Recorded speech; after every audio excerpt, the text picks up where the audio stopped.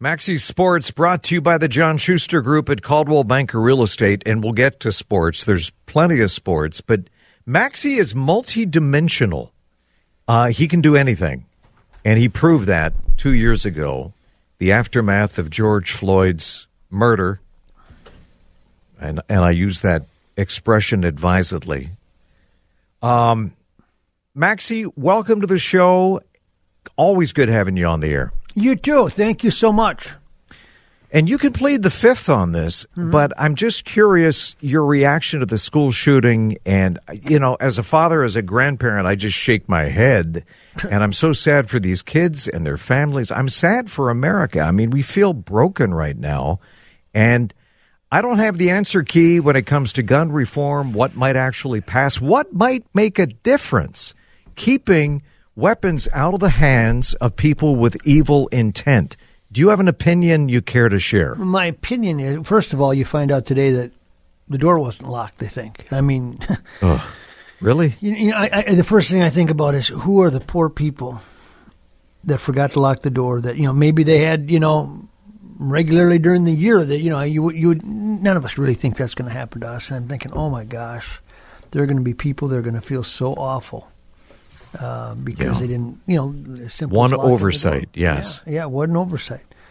Ugh. But, what always scares me is I lean towards the mental illness part of this being the bigger problem from the standpoint that, I talk to police officers all the time, and they say, if you think when we find somebody, when we catch somebody that does something bad and with a gun, they said, what do you think the percentages are that they bought that gun and it's registered in their name? They said it ain't very high, because I just think it's like saying, well, we have laws against drugs, so therefore no one will use drugs. No, they just, the cocaine's still out there, etc. So your point, they're going to find the guns. I just believe the bad guys are if you're going to say how we're going to tackle it, I'd say mental illness, and mental illness, because finding guns is a lot is fairly easy,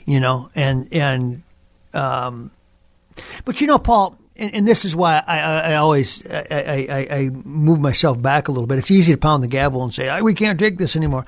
Okay, I was talking to somebody about this, and they said, I mean, it's terrible. You can't arrest the guy that beats his wife until he beats his wife, because he's not a wife beater until then.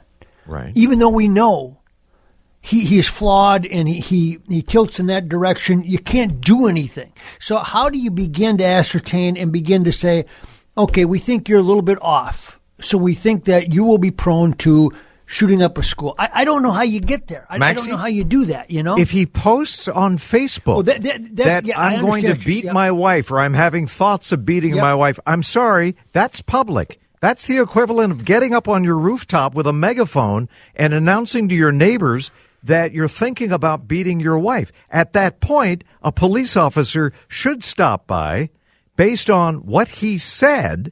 And what can you do? Can you imprison the guy? No. But if you, and this shooter, like so many other shooters, did in fact leave breadcrumbs. He posted on Facebook. And so I don't know. It's a vexing problem. What about the ones that don't? What about the ones that just say, I don't know. I don't know what. I guess what I'm getting at is, what's mental illness? How do we get our arms around this thing? We all know people that we go, boy, one day that person's going to be in the headlines for the wrong reasons. We've all said that about somebody in our lives, right? And sometimes we're right, but you can't. They didn't do anything yet, and I don't know how you get there. I don't know what the line is. I don't know where you say this person cannot buy a gun or this person cannot. I mean, we got people that have had multiple DWIs and still get to drive. I don't know how that works. Yeah, but how do we decide? Because I think mental illness is and I think right now it is so rampant and it is so awful. And I'm going to gently push back. Because I love and respect you, Maxie. Mm-hmm. The cases of mental illness in this country, and we're talking pre-pandemic, have things gone off the rails since the pandemic? Yeah, it's obviously gotten worse. But our rates of mental illness in the U.S.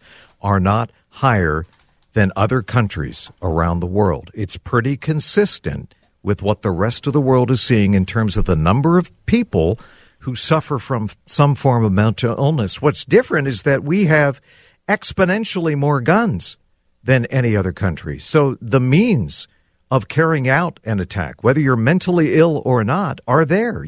We're swimming in guns. We have more guns than people. We have 400 million guns. And I acknowledge my Second Amendment rights, but I'm also acknowledging the fact that I think there's some common sense stuff that we should be doing. You can't walk into Walmart and buy a thermonuclear weapon, right? You can't buy a machine gun. You can't buy a flamethrower. So we have set up some barriers, thank God. Some, but these Glicks that they got where they can turn a pistol into a machine gun now, on the black market, I don't know how you regulate that. I don't know how you get to them, the latest things that these, and they're 14 and 15-year-old kids that have access to them, and the underground. I don't know. I don't know how you...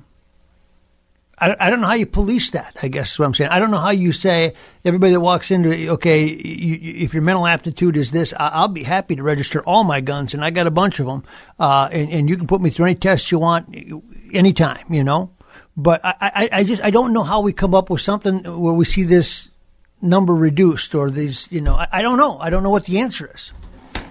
One reporter said, and I'll close with this for now, that this reflects a culture that's been hypnotized by guns and that's signed off on people dying for the capital offense of being a fourth grader or standing in the frozen food aisle, referring to the shooting 10 days earlier in Buffalo that left 10 people dead. So I don't have the answer key. Collectively, I think as Americans, we do have the answer key. What's common sense? What isn't common sense? What could actually get passed? Could there be legislation that actually moves the needle and keeps guns out of the hands of people who should not have guns? When we come back, I want to talk to you about your amazing award-winning reporting after the death of George Floyd. When we come back on CCO. Twins lost 4-2 to the Tigers yesterday in 10 innings. They take on the Royals tonight on your Twins station. News Talk 830 WCCO pregame. 6:30. Don't go anywhere. Maxie, I want to talk to you about your coverage, your amazing coverage, the unrest that followed George Floyd's death. I mean, do you still have people coming up to you and talking about that? You must. Every day if I'm out. Really? If I'm on the public, I can't believe it. It's almost... I don't want to say it's comical, but the lines are always saying, they go, I enjoy you doing sports, but you know what I really liked? I know what's coming. It was, from a reporter standpoint, it was the perfect storm because if you recall, we were in COVID. Right. There were no sports going on. There was nothing going on. And everybody was at home to a large extent, and then they put the curfew in, and so everybody was at home watching on TV because it was like, I don't want to say it was our entertainment, but it was suspenseful, right? Nobody knew what was coming next, including myself, and so the numbers of people that watched and accessed it through CBSN and the website and everything else was so astronomical. It was like nothing they'd ever seen at Channel 4 for sure, in terms of a viewership for a local broadcast. So that's why a lot of it was just people were it was just I just happened to be the right spot at the right time, but people were so curious because none of us knew what was going to happen next in this town, and every 5 minutes it seemed like there was a new story. I had somebody from the National Guard said, we were huddled watching you on reports because we didn't know where the next thing was going, so we'd watch where you were, we'd try to identify it and see if we need to get people over there.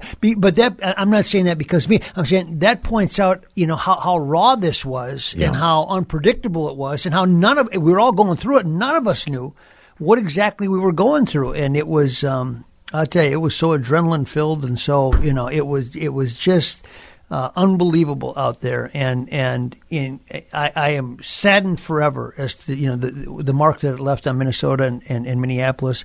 And I am grateful beyond words forever for the understanding that I have of our community now at a much deeper level, and the friendships that I've formed from this, from people that I knew or maybe deep in friendships, all those things, both protesters and law enforcement officials, because it has been an absolutely, selfishly, privately amazing piece of my life.